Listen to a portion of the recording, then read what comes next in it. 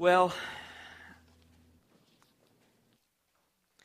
today is a full day. Our hearts are full, both with Dennis and Linda Beck being with us, and for this special occasion this morning on which and at which and in which we ordain David Calvert to the gospel ministry.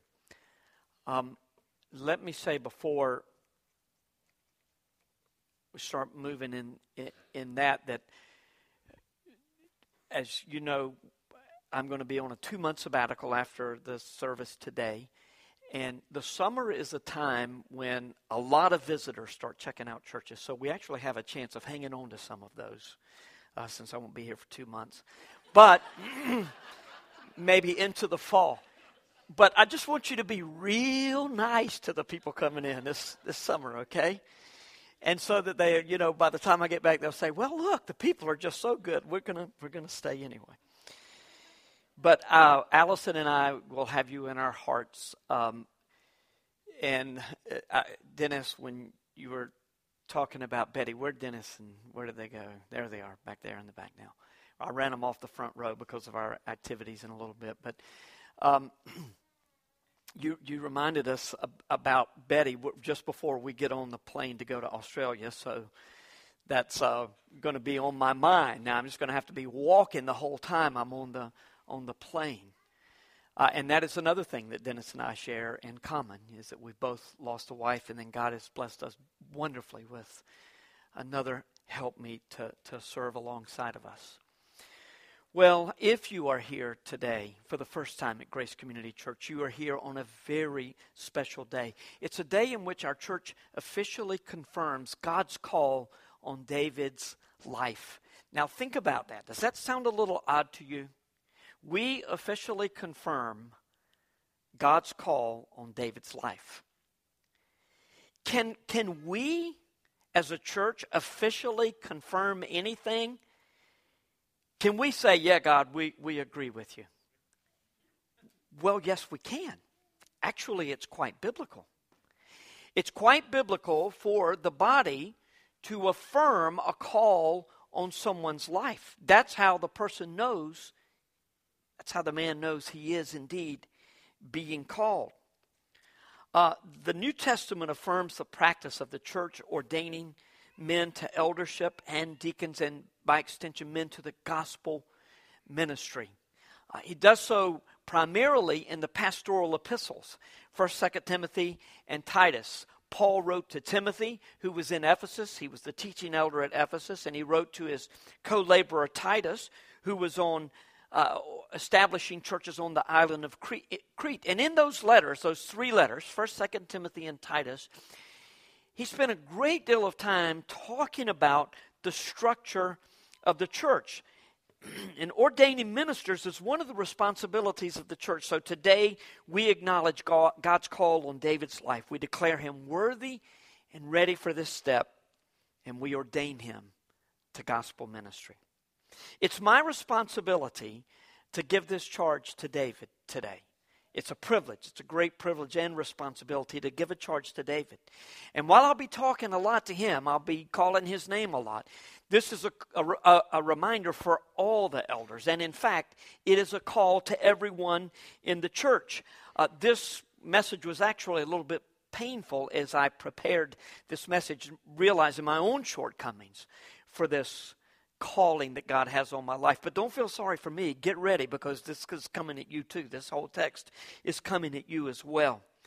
So let's prepare our hearts for the Lord's challenge to all of us as we set ourselves, the body of Grace Community Church, to confer upon David Calvert our affirmation that God has called him to ministry.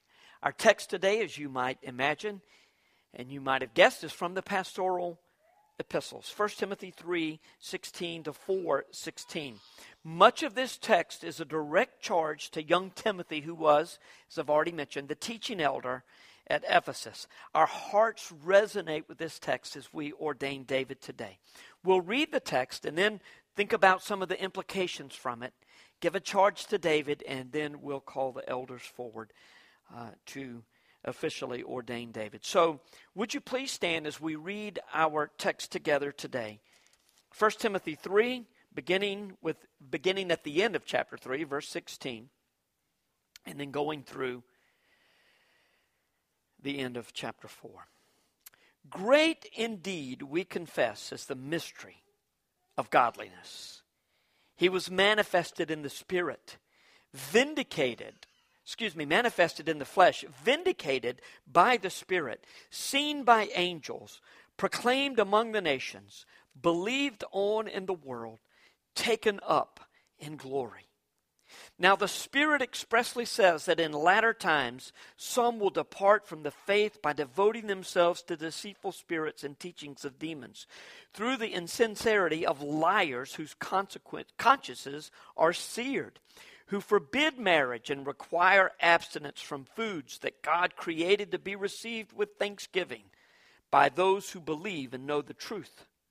For everything created by God is good, and nothing is to be rejected if it is received with thanksgiving, for it is made holy by the word of God and prayer. If you put these things before the brothers, you will be a good servant of Christ Jesus, being trained in the words of the faith and of the good doctrine that you have followed.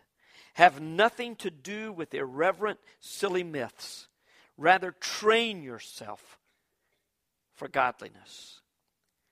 For while bodily training is of some value, godliness is of value in every way, as it holds promise for the present life and for the life to come.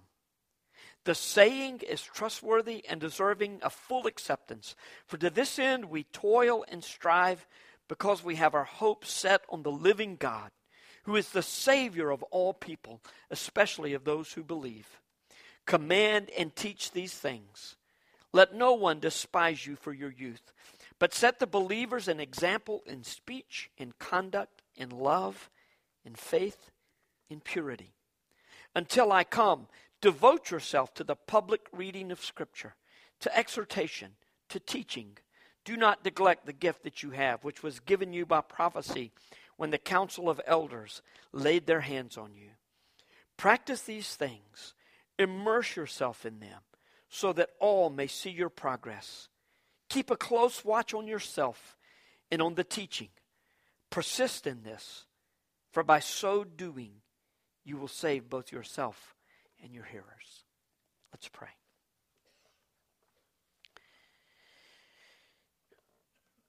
Father, we acknowledge the seriousness, the gravity of this day.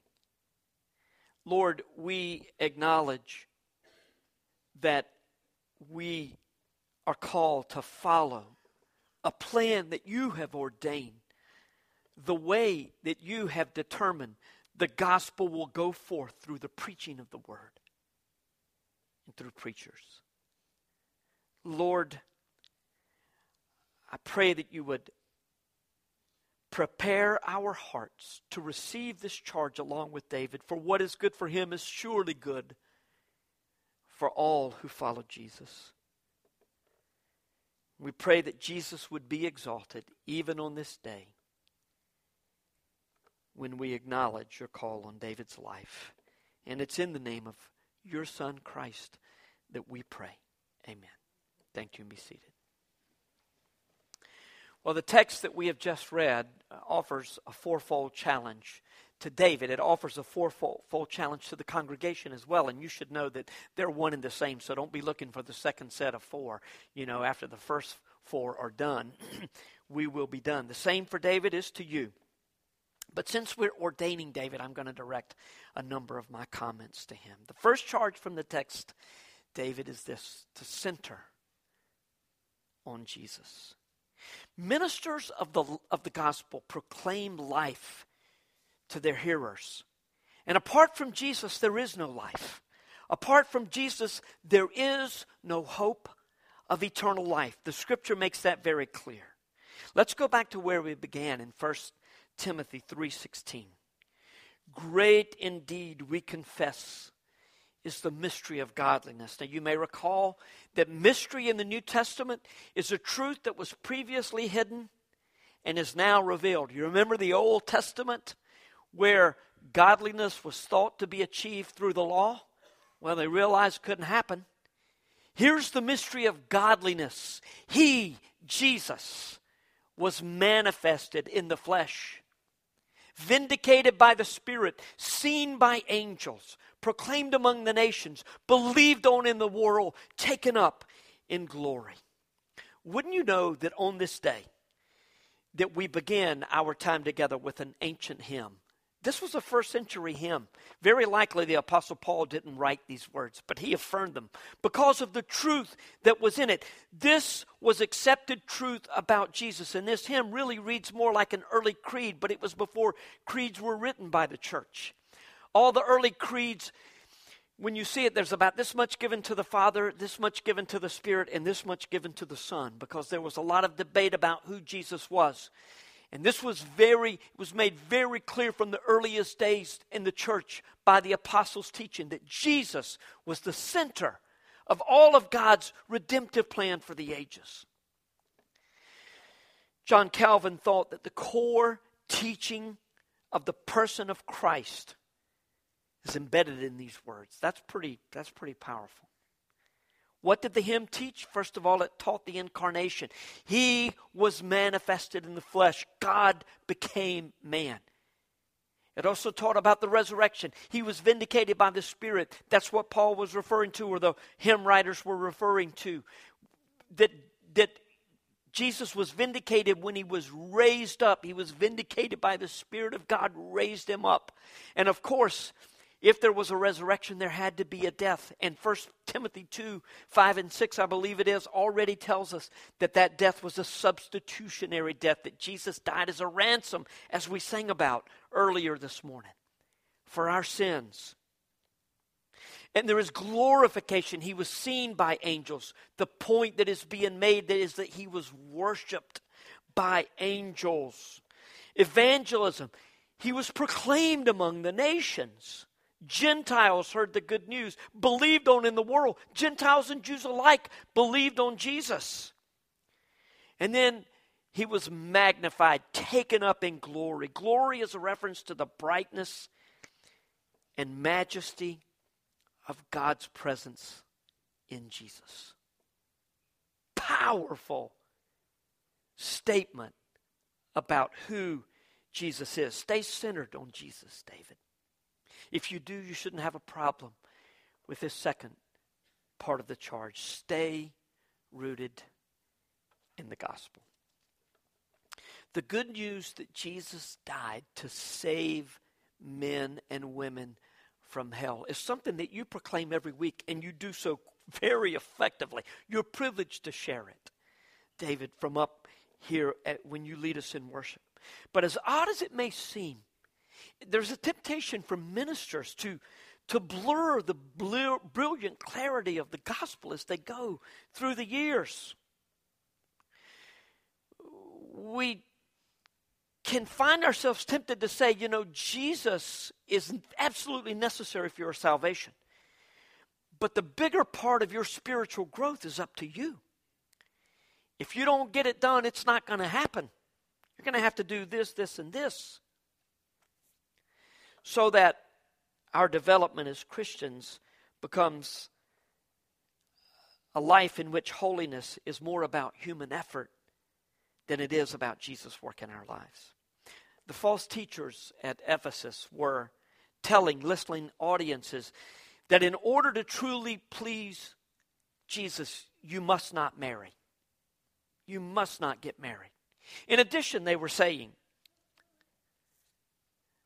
that you couldn't eat certain foods. Now, look, the Apostle Paul said in 1 Corinthians 7, and a lot of people want to point to that text, that if you are not married, then you're maybe better situated to just give all of your time focusing on Jesus, and your ministry is unencumbered, because when you're married, there are things that you have to tend to that you wouldn't have to tend to if you weren't married.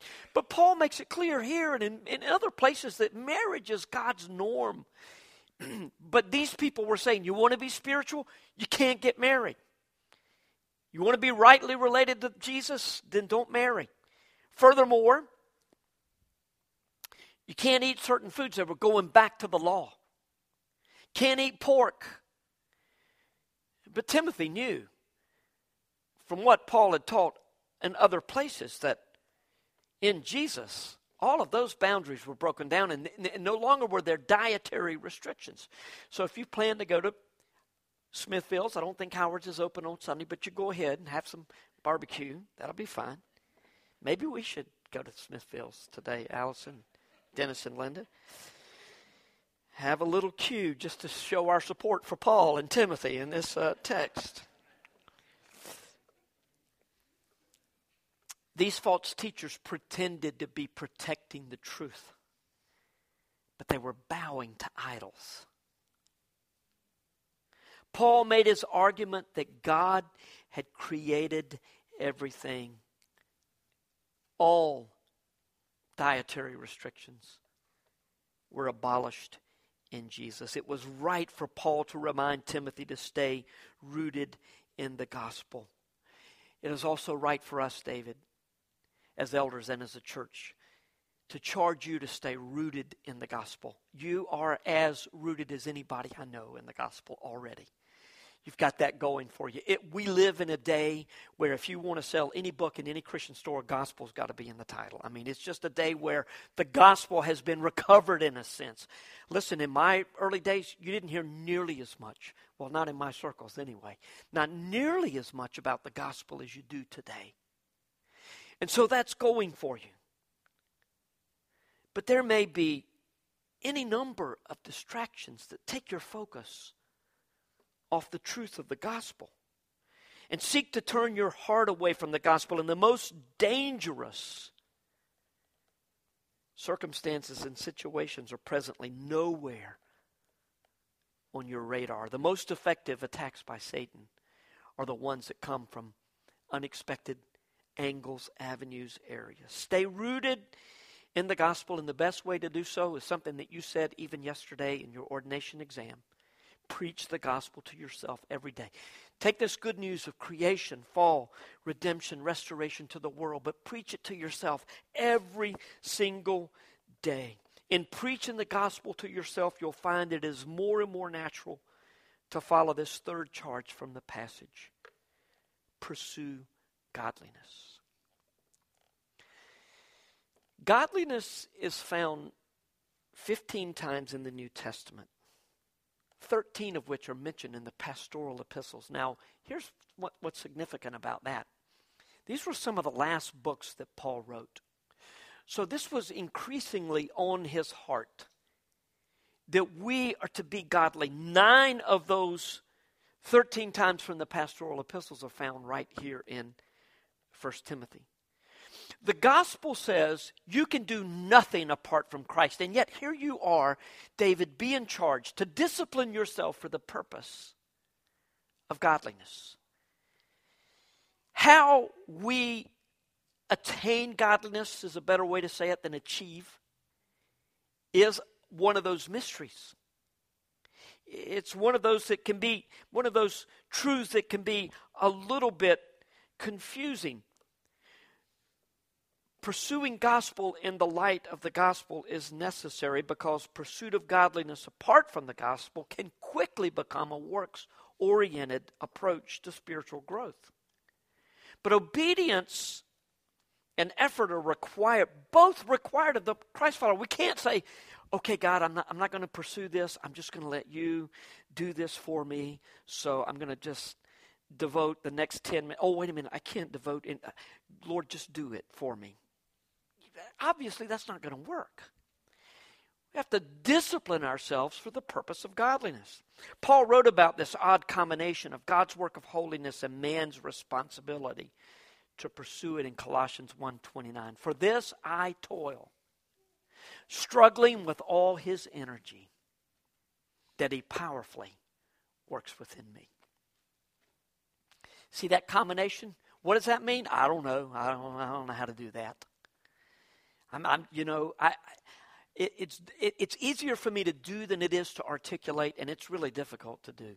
So, to just let the Lord, to work hard, but let God be the one in charge. So soak in this truth, believer. Not just David, all of you, soak in this truth. And this from 1 Corinthians 15:10. It's not on the screen, but listen once again to the Apostle Paul. In fact, you might want to just close your eyes for this, just to soak this in. But by the grace of God, Paul said, I am what I am. And his grace toward me was not in vain. On the contrary, I worked harder than them all, though it was not I, but the grace of God that is within me. That makes sense, doesn't it? I'm working hard, but my heart has to be to the Lord saying, you are the one who sanctifies me. Sanctification or spiritual growth requires human effort and commitment, but it is not accomplished by human effort and commitment. You get that? Clear as mud, eh? As my dad used to say. I'm just thinking about my dad this morning. I was following a car up the hill today and, saying the same thing that my dad would have said. If you were going any slower, you'd be backing up, But he used to say clear as mud, and that's what it feels like sometimes. But God's work in our spiritual growth that we are pursuing is made clear at the beginning of this chapter. The fact that we've already talked about this. You can't say, okay, if you'll do this, this, and this, then you will grow spiritually. Godliness is centered on Jesus. It's not a list of do's and don'ts. But godliness has a list of do's and don'ts. While we may struggle to know the way to allow the Holy Spirit to produce godliness in us, the Apostle Paul didn't seem to have trouble. In verse 7, he charges Timothy to train himself for godliness. How? Well, in verse 6, he talks about spiritual discipline and godliness is rooted in the Word, or the spiritual training is rooted in the Word. The words of the faith and the good doctrine that you have followed. And then in verse 8, Paul indicates that the training that produces godliness benefits one both in this life and in the next. Physical exercise only helps one in this life, which is why I'm going to quit making my contribution to Club Works every month. But spiritual discipline in the Word directs us back to Jesus, who is the Savior of all who believe. Now, don't let this verse throw you. There are verses like this that you say, huh? He's the Savior of all the world, especially to those who believe. Paul was simply saying that Jesus is the Savior of Jews and Gentiles alike. He's the Savior of all who believe on Him. They have eternal life. Spiritual discipline will help you, David, in this last charge from the chapter. Live in a manner worthy of God's calling on your life. Timothy was perhaps a few years older than you were when Paul wrote this letter to him. It was a day in which the life expectancy was far lower than it is today. People died a lot younger. And the respect for the elderly, because of the wisdom of the years that they were expected to have maintained, especially amongst religious leaders, respect for the elderly was through the roof. But even in that day, where 35 would have been considered late middle age, probably, Timothy was considered a young man. And so Paul told Timothy, do not let people despise you on account of your age. And I would say to you, Grace Community Church, do not consider David Calvert a youngster. If you'd sat with us yesterday in our examination, you would have thanked God for what the Lord has done in his life. Of course, when Paul wrote to Timothy, he was writing to an individual rather than the body. And really, what control did Paul have over how the congregation regarded Timothy? He didn't have any, really. I mean, he could have said the same thing that I did. But Timothy had some say in that. Timothy had some say in what the congregation thought of him. Let no one despise you for your youth, but set the believers an example in speech, in conduct, in love, in faith, in purity. In other words, live up to your calling, David. Until I come, devote yourself to the public reading of Scripture. You've done that already this morning, and you do that very well and very effectively for us every week. To exhortation, to teaching. Stay in the Word every day, and you'll be centered on Jesus and rooted in the gospel. Do not neglect the gift you have, which was given you by prophecy when the council of elders laid their hands on you. We're about to do that in just a moment. We're going to lay hands on you, pray over you, and commit you to the Lord's care and leading for your service in the kingdom. In so doing, we affirm God's call on your life, the call that you sense He has placed on you. Practice these things, immerse yourself in them, so that all may see your progress. Keep a close watch on yourself and on the teaching. Persist in this, for by so doing, you will save both yourself and your hearers. This is no small charge. Eternal matters are at stake. God is sovereign.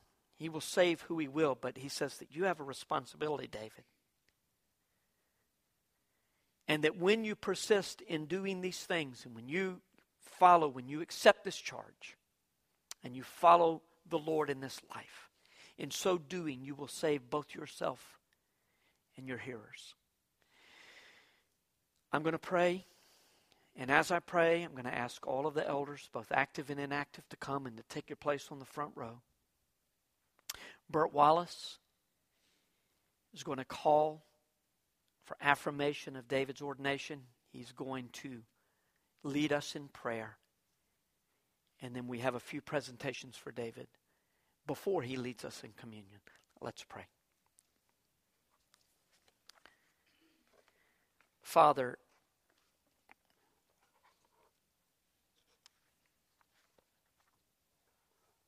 I do hope that this text has resonated with every single person in this room. Lord, if there are those here this day that have trusted good works, or have trusted some affiliation with the church through baptism or membership that's not rooted in a relationship with Jesus, if they've trusted that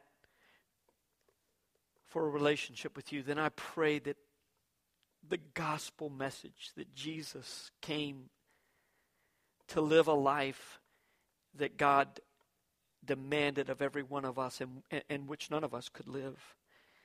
And then He died on the cross in our place, so that when we acknowledge our sin, when we repent of our sin, and we say, I'm done with this, Lord, with your help, I give my life to you, and I believe on Jesus. In so doing, we're saved. I believe that Jesus took my place on the cross. Come into my heart, Lord Jesus, and save me if it helps. It's not necessary. Just believe. Just believe it. Affirm it in your heart.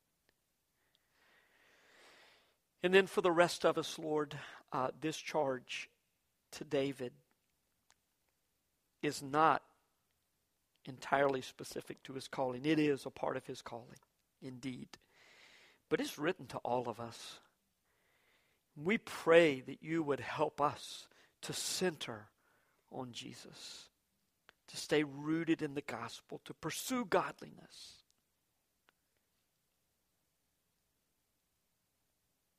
And to live worthy of our calling. You say that in other places, Lord. The calling of being in the family of God. But for David, we ask for special power, special anointing, that he might receive, respond, rest, that he might live according to this charge. He can only do so through the power of Christ. And we commend him to Christ, in whose name we pray. Amen.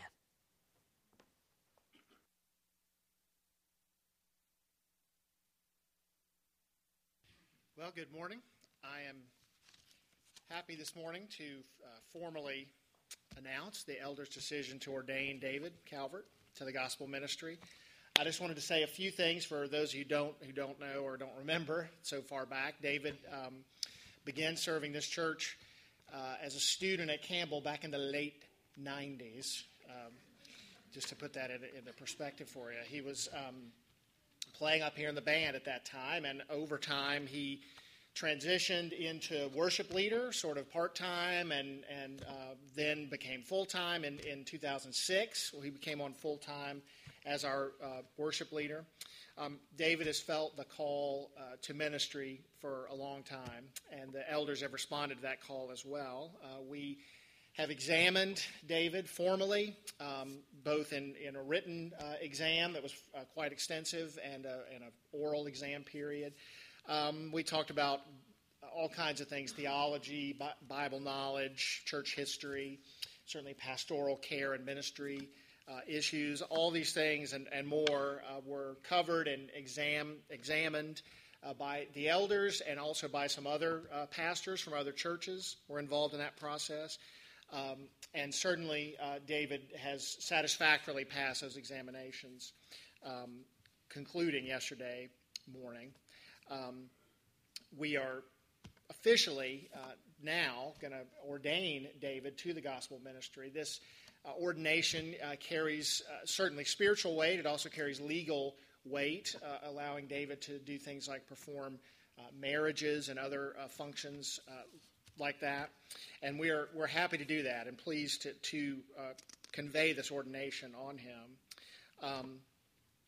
It's something that, as I said, the elders, after examining David and prayer and discussion with each other, are fully satisfied that in David's call and his worthiness to serve as an ordained minister of the gospel. And so because of the legal nature of this as well, though, I want this to be something that Grace Community Church is officially bestowing on David. And so at this time, I would call for a motion to affirm the elders' decision to ordain David Calvert to the gospel ministry. Do I have a second? Second the motion. Well, hearing a motion that we do that and a second as well, I would like to now, just by a voice vote, and ask all that affirm the elders' decision to ordain David Calvert to the gospel ministry to signify by saying aye. Aye. Any opposed? Thank you for your participation in this, and thank you for your participation as members of this body. We will now call David forward, and also if all Grace Community Church elders, active and inactive, I think most that are here are sitting down front already, would come forward, and we will lay hands on David and pray for him. So David, if you would come forward as well.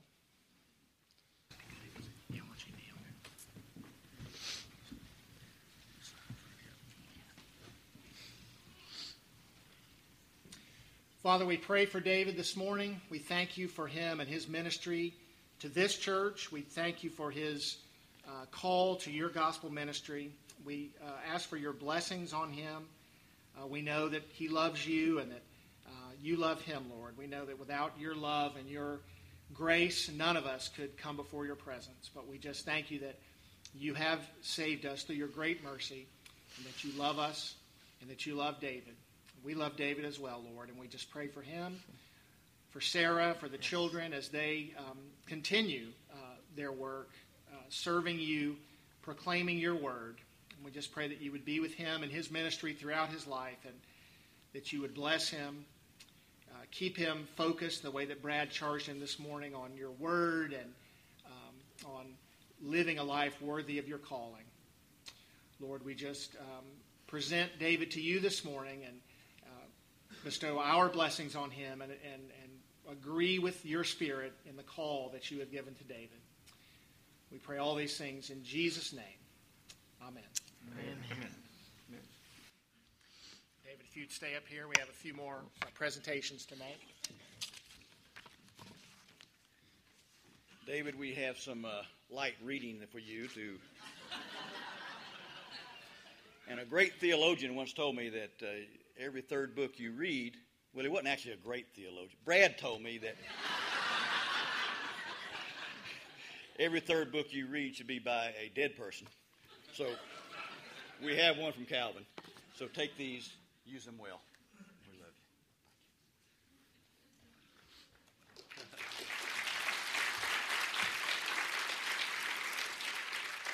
you. Sarah, if you would come up also. We recognize that as we're ordaining David into the ministry and the blessing of our church, we realize that you're partnering with him in this, and you've already given up a significant time as he's studied and gone through the examination process, and as well as going through his education at Campbell. And so we have a card and also a gift card here for Outback for you to have a little date night. So thank you, and Lord bless you in your time of ministry together. Are you going to give a presentation now with that? Change the order. In a tangible representation of the benediction, what am I saying? Orientation. Ordination. I went to college. Listen, I squeezed 4 years of college into 5, so sorry I'm fouling it up for you. Tangible representation of the ordination David went through this week and throughout his ministry. We'd like to present him with this certificate.